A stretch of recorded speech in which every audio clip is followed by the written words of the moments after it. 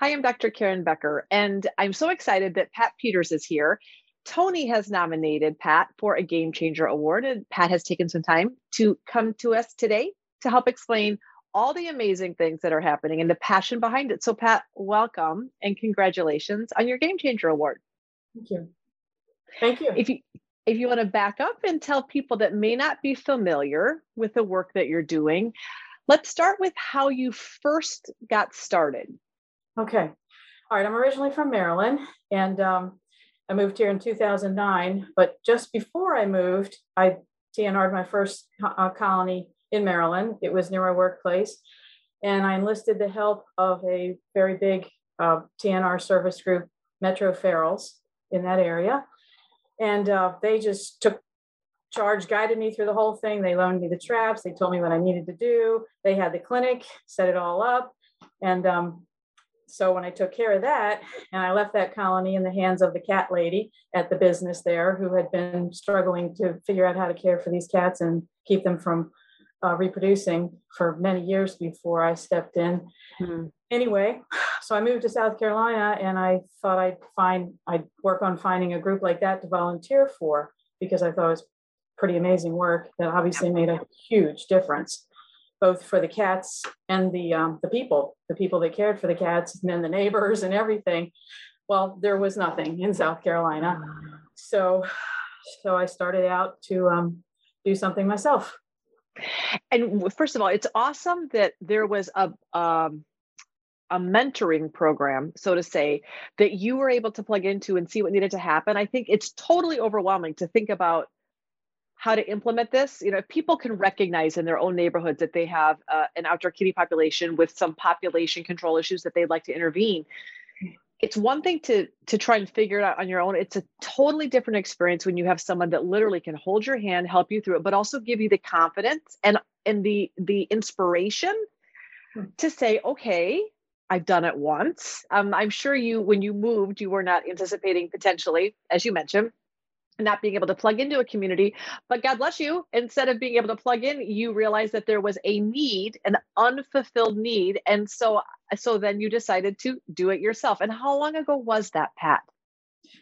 Well, I guess I started out probably about 2010, got myself situated. And well, in short order, in a couple years, I was moving towards doing it so much that in a few years, I just went to full time. Well, yeah. And incorporated the nonprofit operation. And was it the first in the area, Pat? Did you have an entire statewide deficit of this resource, or were you just nothing in your area, or have you been able to connect with then other people passionate about helping in this area, or what has your support been, I guess, statewide? Okay, there was pretty much nothing at that time. Maybe a few little groups in the city of Columbia.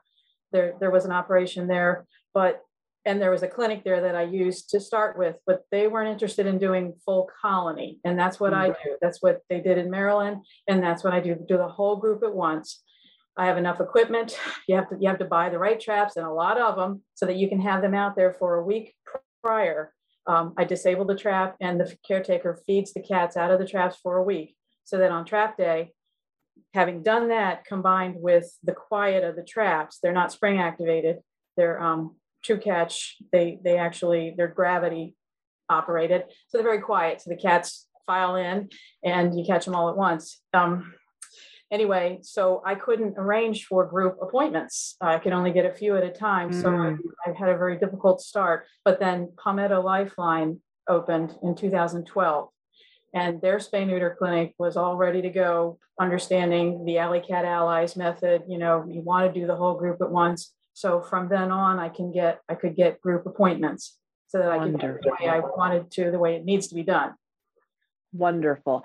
And since that time, two questions. Since that time, because there weren't any other resources in the area, first of all, there's this educational process with just humans that has to take place, because there's just this uneducation leads to misinformation or inaccurate information and people's previous assumptions that may have been incorrect. You have to work against changing people's mindsets, which is harder than you think. So you had to do that piece, of course. But then once people see it in action, once people can see the benefits and they can see the end results and they can see the whole thing put together, it's a whole lot easier. Your mission becomes easier when a few more people are educated, because then they can add to the educational component. So I have to assume that you're kind of at that point now where you had some, I don't want to say initial opposition, but I'm sure that you have fought some uphill battles in your area. Continually still. Yeah. Yeah. But you have to be at a point now where you've been in existence long enough, and you have been able to demonstrate the overwhelming benefits of what you're doing, that can I assume you're gaining a little bit of community support in recognizing the service you're providing? Well, yes, it's all come a long way. Palmetto Lifeline that I mentioned has forged legislation for TNR programs in the 3 counties actually that I work in, and I work in partnership with one of them, which is where I'm primarily working now because of the partnership. And while there's a huge number of people that understand what TNR is and how it will help and have heard word of mouth or just heard about it, because there are many other groups, by the way, now, not many, but there's 3 or 4 big groups, bigger, big enough groups, not in my area, but towards the city that I can refer people to out there, because I cannot even come close to meeting the need. So there's the group of people that have heard that it works, can see that it works, and want me to do it. And then in my county that I'm in partnership with, animal control simply refers all of their calls to me, and I have to start and explain to people who have previously had cats picked up and killed. Yeah. That this is what we do now. And that is a continual uphill battle. Yeah, I can only imagine. But Pat, are you a single woman show, or are you beginning to build a team of volunteers that can also assist in this education, the hands on the ground, but also the educational component, or are you still primarily working pretty much alone? That's a good question. I do operate alone. However, I've enlisted, or rather people have come to me, people in groups have come to me that I collaborate with, and I have support of a number of sustaining supporters. Good. As a couple of key volunteers that help me, not with the TNR. Actually, I do that pretty much myself, the actual TNR operation, but the other things. I care for several colonies in a very specific geographical area. I can help there if there's a problem. If it's usually businesses that don't want the cats, well, here, can I take over? Will that work? And it usually does. Good. And I have help with managing those colonies there from one person, actually 2. And it's not a lot of people, but it's a few that are just so key that do that. And the Humane Society. Newberry County Humane Society has made a huge difference in that, and I only connected with them a few years ago, but they forged the partnership between that county, Newberry County, and my operation that's making TNR possible in that county, whereas before there wasn't anything and feral cats were just killed. That's what they had to do. That's what and that is what has been done, of course, and still exists in most counties forever. So you have an uphill battle. You have a difficult job for a multitude of different reasons, and yet you continue to do it. Coming out of rescue and coming out of a shelter situation, I know exactly why. But for everyone that hasn't had our previous experience with trap, neuter, release, can you talk about what gets you up in the morning? Because once you start into this work, you end up, you're not popular, and it's certainly not easy work. It's soul wrenching, and it's physically exhausting. It's financially exhausting. It's hard work, but you get up and do it anyway. Can you talk to our listeners and readers about why you get out of bed every day and do this? Because something is feeding your soul in a very powerful and magnificent way for you to keep doing this. First, I want to say it's trap, neuter, return, not release. because Okay. that's something that a lot of people want me to do. They want me Yeah. to pack these cats, take them somewhere else. Somewhere else. Yeah. And it's So, extremely and cool. and when I say release, it's not, you're I not know. Oh, I relocating the know. animal, but yes, I know, yes, but I return. always make sure I call it Yes. return. And I Yes. say to people that I'm talking to for the first time who have had the experience in the past, that's what, the cats went bye-bye. So I say trap, neuter, return. And, and you keep that stabilized group there, and it keeps your rodents down, and you won't be calling animal control to have the cats removed again, because you're just going to have this one little group. Okay, but that wasn't your question. I'm sorry. What gets me up in the morning? Okay, well, it is the many people who just so appreciate it, who are transformed when I'm able to, when they contact me and first they learn, oh, wow, this can happen. I've been trying to do it one at a time, but you can come and do all 20 at once, and it's done. And then, and then I've got a stabilized group. Yeah, I can feed them. That's what I can do. That's what you need to do. So there's that. And then the people that I alluded to before that I work with, that I come in contact with, that I collaborate with, those people that care so much and do their contribution is so big that that keeps me going too, because I'm a part of the region. And there's a lot that's happened in this region. It's amazing. And it's not just me that's bloomed here. And here we are in the South, and we've got, TNR ordinances in 3 counties right where I am. Yeah. It's amazing. Yeah. And I'm always building on the program. I'm always thinking about buying more equipment. Well, you can't see it, but this is the TNR building, and the table behind me, there's 4 tables like this. That's where the cats go in between being trapped and their appointments. And this building can hold about 50 cats comfortably. And the traps I use have 2 doors. So using an isolation fork, you can put the blanket on one side and the food and water on the other, and it's quiet and it's cool, or it's warm and they're comfortable. So I'm constantly thinking about how to tweak the system. Everything I do is a process. So there's not a lot of use to the soul wrenching. I got to do this, go, go, go, go, go. It's all set up in front of me. So there isn't a lot of time to think. Most days it's just, there's my list, and it's just, you got to just roll through it, and everything is I've pre-planned everything that I'm doing. Each TNR from the start, from the first contact, there's processes all the way through. It's logistics, and it flows, and I'm in control. It's predictable because of the way I do it, including the contacts. When somebody contacts me, I let them know what I do, how I can help them, and why they don't want to do maybe what they're thinking of doing, right? And then I have to gather pieces of information, very specific pieces of information that I need to schedule. And once I've got that, then they go to the schedule pile, the drawer pile, and they wait for, and it waits there. They have to wait for me to be able to get that group appointment, and that fits them, that fits their situation, what days a week they're home, because they're going to be monitoring traps after the initial trapping, the first trapping we do. If we didn't get everybody, they have to monitor, and then they have to let me know. They have to cover the cat and let me know when they've got them.